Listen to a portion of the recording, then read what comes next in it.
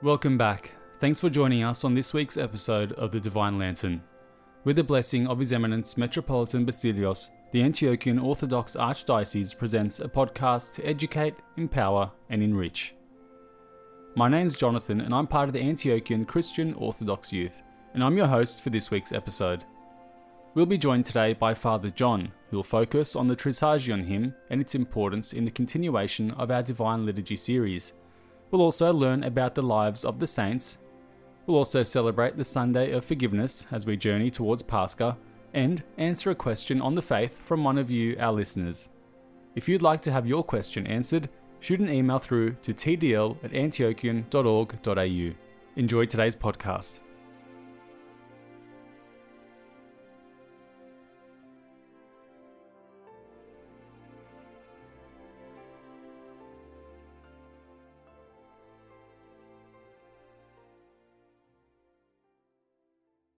In the name of the Father, and the Son, and the Holy Spirit, one God. Amen.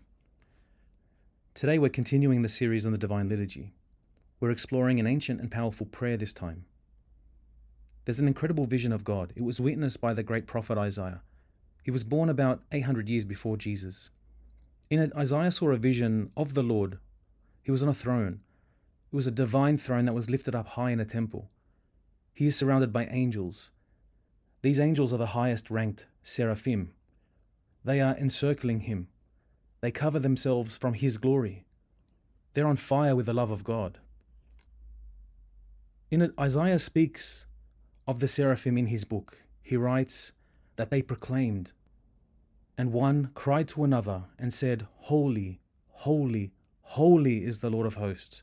The whole earth is full of his glory." In the Divine Liturgy, we chant this hymn word for word during the consecration of the gifts. This will be covered in a later episode. However, today, this vision has also inspired another powerful prayer that we're going to discuss. It's been echoed throughout human history for thousands of years. It's a prayer for eternity in heaven.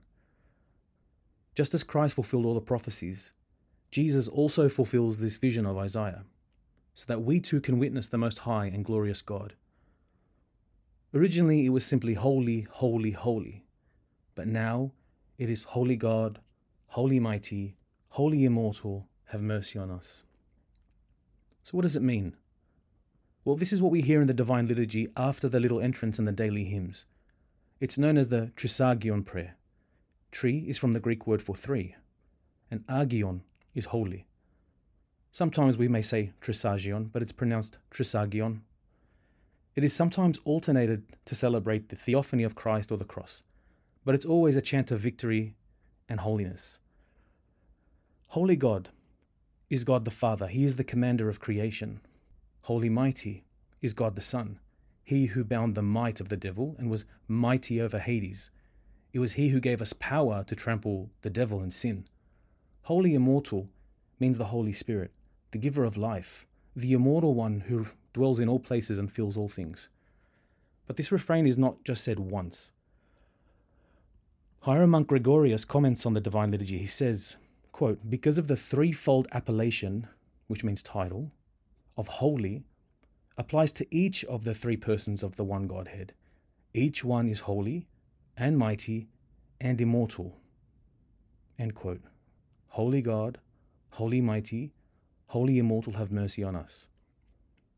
Let's walk through what happens in the Divine Liturgy before and during the recital of this prayer. The Gospel book is brought from the altar and presented for the people to see. The clergy are standing in preparation to enter the altar, as we heard last week. We remember that God became man and left us his divine presence through the Gospel. It's beautifully described in last week's episode as a liturgical icon.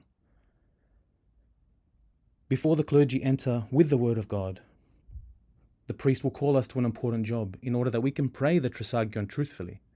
We must bow down and worship Christ the King and God. This isn't just a friendly suggestion. At this point, we must prostrate and cross ourselves. In this way, we are blessing ourselves and asking God for his blessing, that we can join in and chant with the angels as we pray the hymns of the day. We've just seen the Word of God, and now We have to get ready to hear his word so that later we can taste and see. Now, at this point, if you've attended a liturgy where there is a bishop serving, you will see that this is when the bishop or the hierarch will enter. This is because historically this was the official beginning of the liturgy.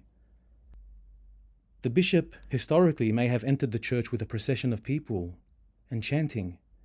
Sometimes he would be vested in his royal robes just before this. He would be adorned in a royal way, but also as a shepherd to a flock. After the entry to the altar, the bishop would be followed by all the clergy, and they would all take their places on the furthest point of the altar in the east. Nowadays, as mentioned again last week, the gospel is placed on the altar, and the clergy take their places immediately. After the entry, we then hear the cry of the senior clergy, "For you, O God, are holy, and to you we give glory." And it's in response to this the faithful pray the Trisagion hymn, while the priest or bishop reads a prayer quietly. In this quiet prayer, we can uncover a great magnificence that's hidden in plain sight. He reads, "It is out of nothing that you brought the universe into being." This means from nothing, he gave us everything. He continues, "O God, you created male and female." This means from everything that humanity is set apart. We are not just receivers, but we are stewards of creation. We have a responsibility. The prayer continues, "Adorning them with every gift of your grace." This means that we, as stewards who are unworthy, we can't do this alone. We need his grace, his action in our lives. So from this, we begin to see the Trisagion is telling us of very fundamental values of God, that he loves us, and he gives us his grace, and he gave us everything from nothing. And that in order to pray this, the Church is telling us that the Trisagion is intended to be the foundation of all prayer. It's the basis of all worship. We must begin our spiritual journey always with the thrice holy hymn. It must be based upon this, and it must end with this. Without calling on the holiness of God, we cannot recognize the gifts of God to us. Without contemplating on his holiness, we can't ever be in his likeness, as he intended. The prayer that's read continues, "You give wisdom and understanding to those who ask. You do not reject the sinner." Here we see that our Lord is merciful. This means that yes, he is the holy God. He is the king on the throne. He is honored by the highest powers. But he's our Father. He's Dad. This means that if we lack wisdom and understanding, we are promised that through the Trinity, we sinners are not rejected. This is why the Trisagion prayer does not simply end at Holy Mighty. Instead, we refrain, "Have mercy on us." Because our Lord does not simply ask of us worship, he also returns to us his mercy. The Trisagion is made up of this way: Holy God, Holy Mighty, Holy Immortal 3 times. Glory to the Father, and to the Son, and to the Holy Spirit, both now and ever, and to the ages of ages. Amen. Holy Immortal, have mercy on us. Now, if a bishop is present there, we will say it more than that. We'll say it 5 times. We'll harmonize it with other responses. So why is it that we sometimes do 3, sometimes do 5, sometimes more? Well, Father Lawrence Farley writes in that the original Trisagion was chanted not just 3 or 4 times, but probably closer to 20 times. Verses of Psalm 80 was chanted, and the thrice holy was the response. So a line would be chanted, and the response was the Trisagion, Holy God, Holy Mighty, Holy Immortal, have mercy on us. Listen to these words from Psalm 80. You may recognize it. O God of hosts, look down from heaven and see, and visit this vine, and the vineyard which you have planted. When our bishop serves, it's with this verse that he chants and he blesses the faithful when he says, Lord, Lord, look down from heaven and visit this vineyard. At the same time, he will cross the faithful with the Tricari, which means the triple candle, the Vicari, which means the double candle, 3 for the thrice holy Trinity, and 2 for the 2 natures of Christ, human and divine. The Trisagion is more than just words. Here we see the marriage of the angels who prayed and taught us to fall down in glory. They're saying, Holy, holy, holy. They're teaching mankind how we should pray. We see the marriage of those angels as well as the Son of God who taught us to ask for mercy. In the Trisagion, we see the royalty of the King united to the leadership of the Good Shepherd, as described in the final judgment. Here we see the witness of the marriage of the Old Testament united with the New, to create one holy unity of all God's people. So if we go back to that vision of Isaiah, we too stand there in the presence of the greatness of God. The holy word of God is placed on the altar. The mystical banquet is set into progress. I myself, a priest, I'm a mere creature, but I'm standing in the greatness of the Lord. It's his kingdom. The angels are there, and I'm standing there before the throne. How can I dare to bear standing there, focused, while the angels move around our Lord? How do I keep my hands from trembling?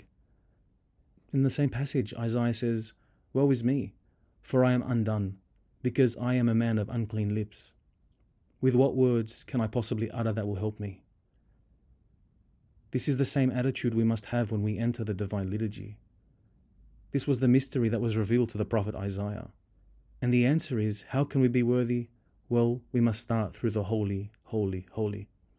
It's the contemplation of the holiness of God. Then we become aware of ourselves.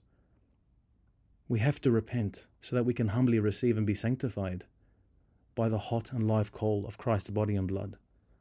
And not only is it a way for us to prepare for the Divine Liturgy, but we can find this prayer everywhere in the life of the Orthodox. It's found in the opening prayers in the morning, in the evening, compline, matins, memorial prayers, which are actually referred to as the Trisagion prayers.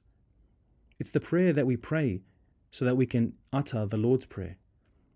We say the Trisagion before we travel, before we have surgery, when we apply for a job, when we are anxious, when our child can't sleep, when we buy new cattle, when we bless our new yacht. Trisagion first. It's a prayer that reminds us of the holiness of all things. And this is the attitude we must have when we come to the Divine Liturgy. That vision of the prophet Isaiah tells us everything that we need to know about how we should prepare ourselves. Firstly, we must know that we are unworthy. But that doesn't stop us from approaching our Lord and asking for his mercy. Practically speaking, we should arrive on time. Occasionally we're held up at home and doing the things we have to do, and that's okay. But this must be an exception. We must not aim for the beginning of liturgy. Where possible, come to matins. Where possible, attend great vespers ahead. Prepare, because we are going to join in worship with the angels. When we pray the Trisagion, know that every syllable is important, that God is present, that we must ask for his mercy. Let's teach ourselves the Trisagion if we don't know it already. It should be the first prayer we memorize. Something we can teach our children, our nieces, nephews, our godchildren.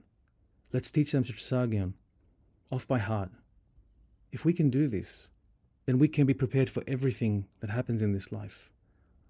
Holiness is a term that's used to describe that which is pure, sacred, and divine, something that is set apart.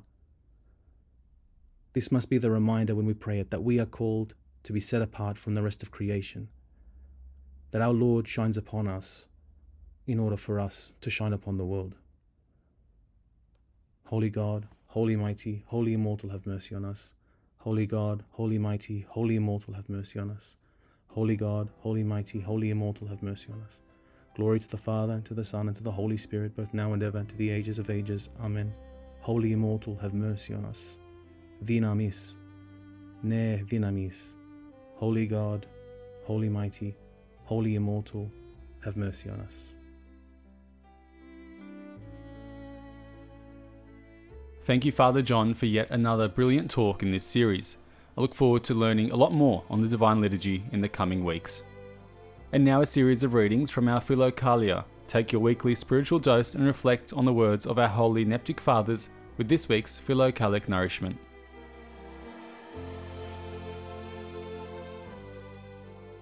Those who aim to practice the life of virtue and holiness should not incur condemnation by pretending to be a piety, which they do not possess, but like painters and sculptors, they should manifest their virtue and holiness through their works, and should shun all evil pleasures as snares. Saint Anthony the Great.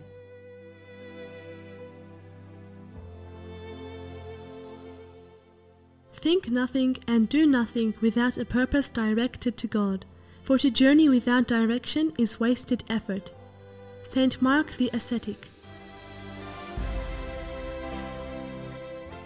A man whose destitution deprives him of the power to inflict harm is not therefore to be regarded as holy. But when someone has the power to inflict harm, yet refrains from doing so, out of reverence for God, sparing those who are weaker, he is greatly rewarded after death. Saint Anthony the Great.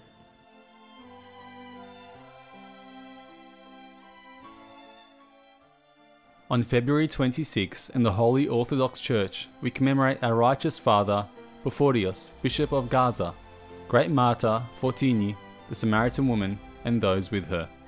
On this day, we make remembrance of the exile of the first fashioned, Adam, from the paradise of delight.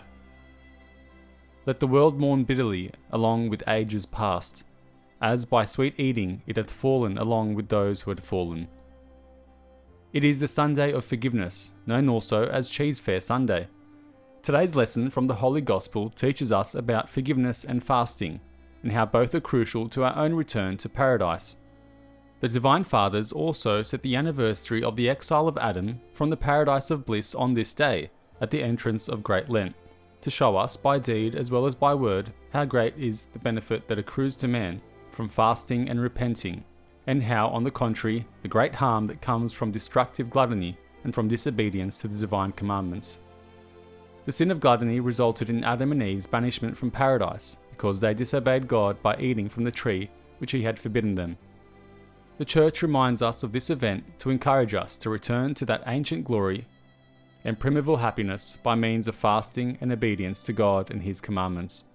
By thine ineffable compassion, O Christ our God, make us worthy of the delight of paradise, and have mercy on us, as thou art our lone lover of mankind. Amen.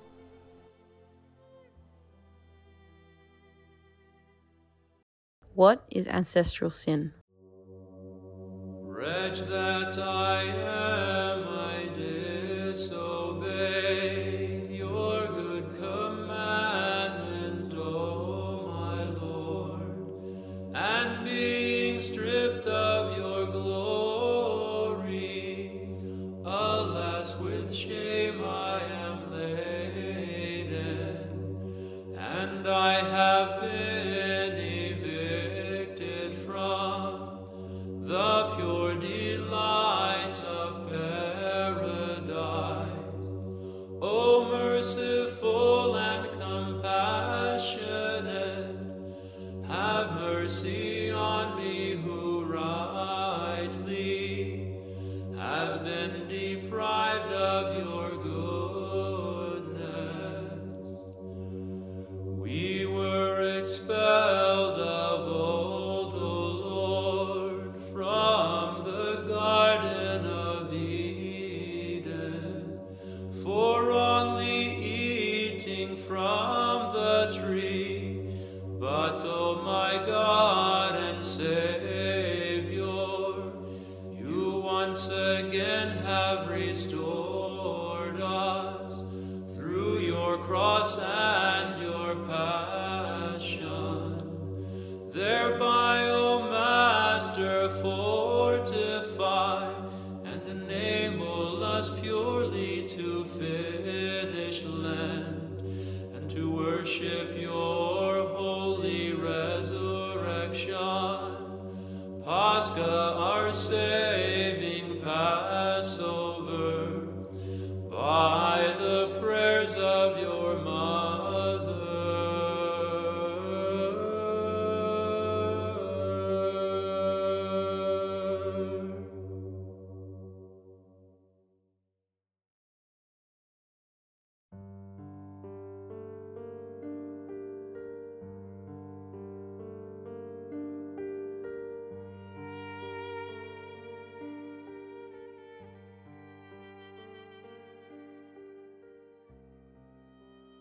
The Orthodox Church has the doctrine of ancestral sin rather than original sin. So in today's answer, we'll focus on what ancestral sin is. It is the consequence of the fall of Adam and Eve, which we have inherited. We read in Genesis chapter 1, "Then God said, Let us make man in our image, according to our likeness." And further along we read, "So God made men, in the image of God he made him, male and female he made them." From the beginning of creation, God made us to be in communion with him, and each and every one of us are made in the image and likeness of God, in perfection.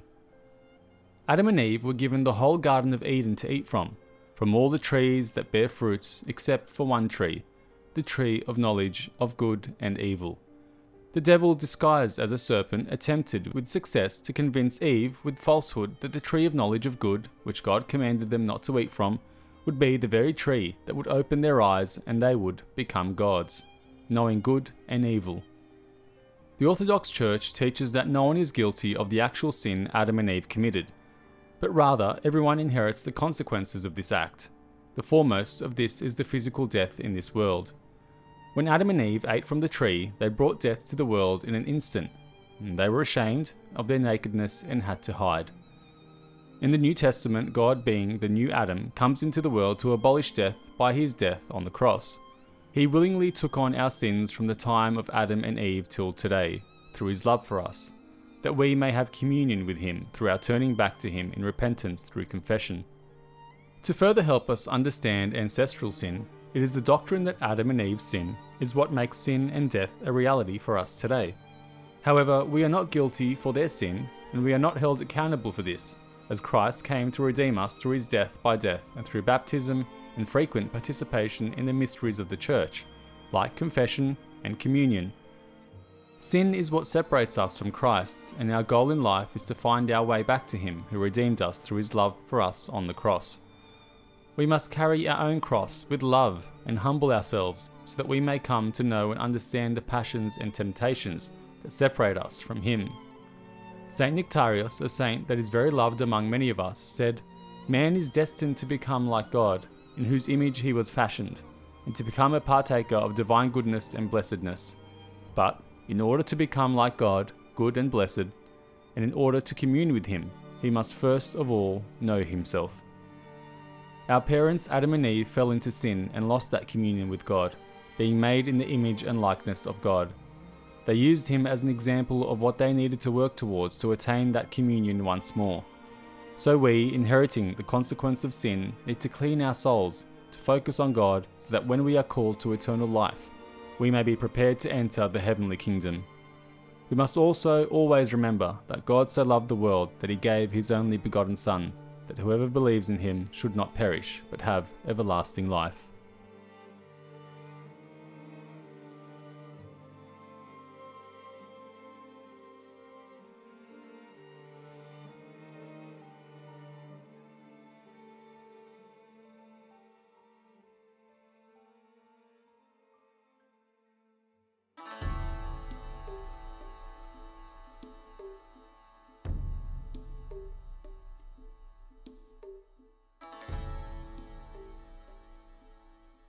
The following segment is a reading from the lives of the saints, or Synaxarion.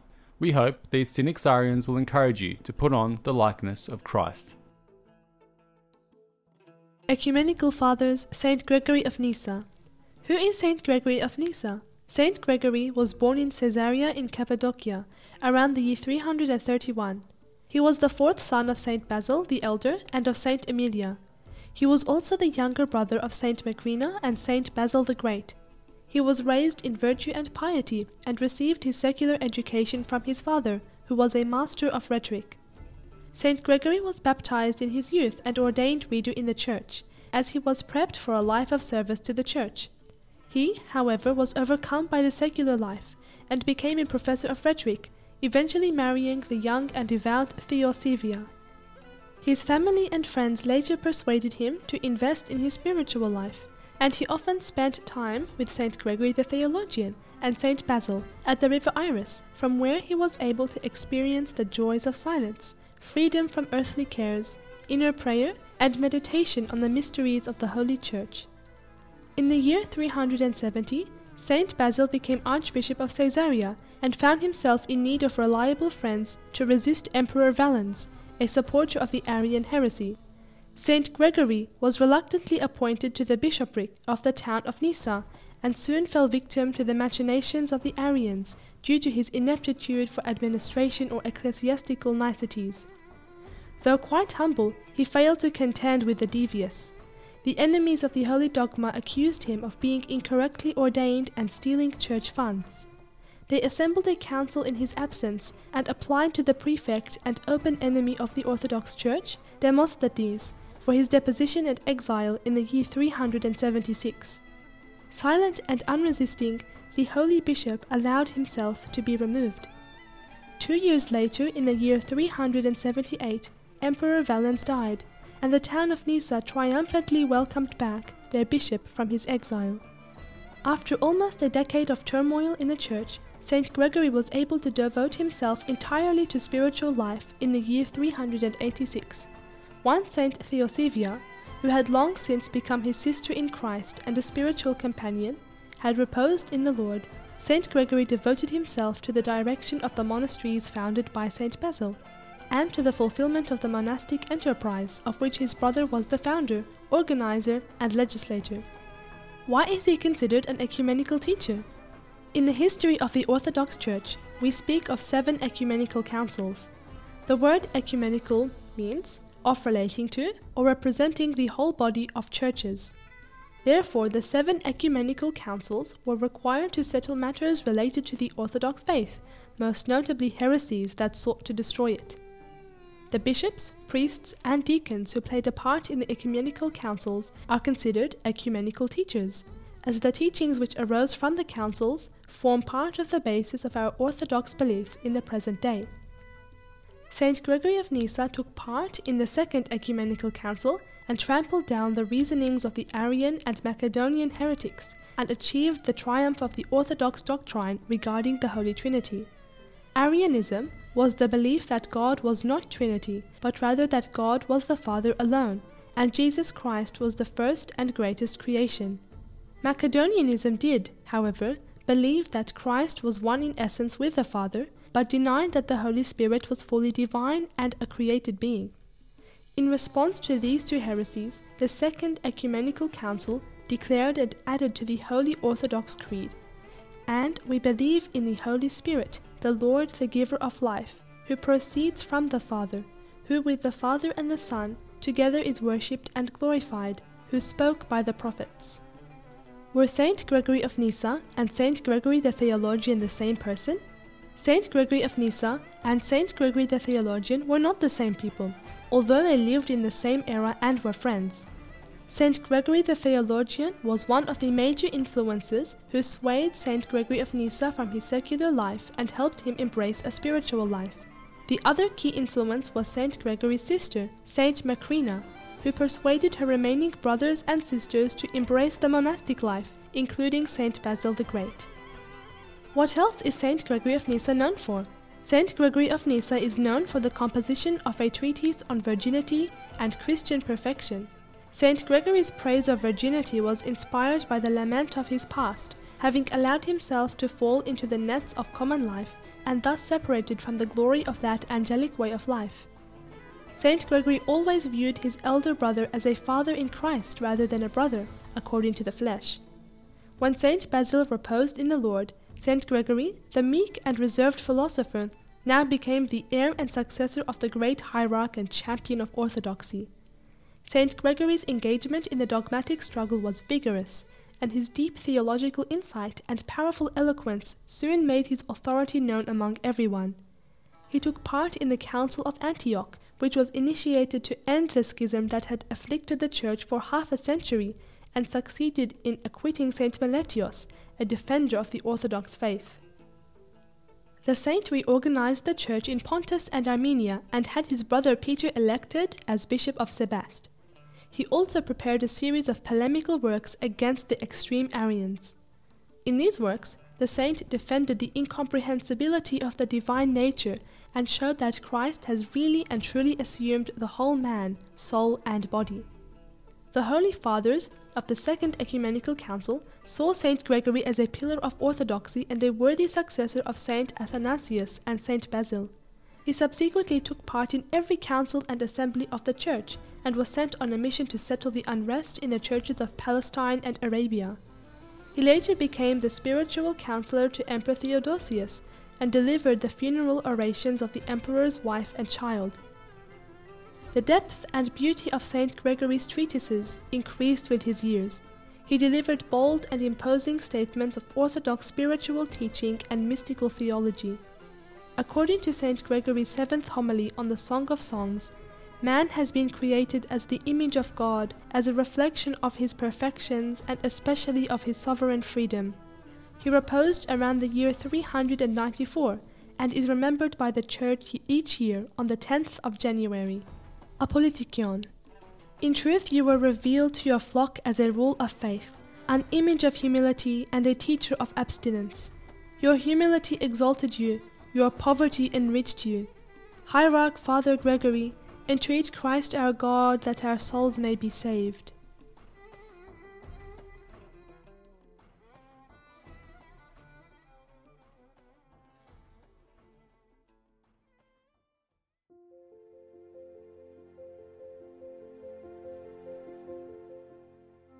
Thank you for tuning in to another instalment of the Divine Lantern. For all the latest news and updates about our Archdiocese, please visit our website at antiochian.org.au. Make sure you join us next week for the continuation of the Divine Liturgy series, where we'll learn about the significance of the Epistle and Gospel said within the liturgy. Have a blessed day, and I hope to catch you next week.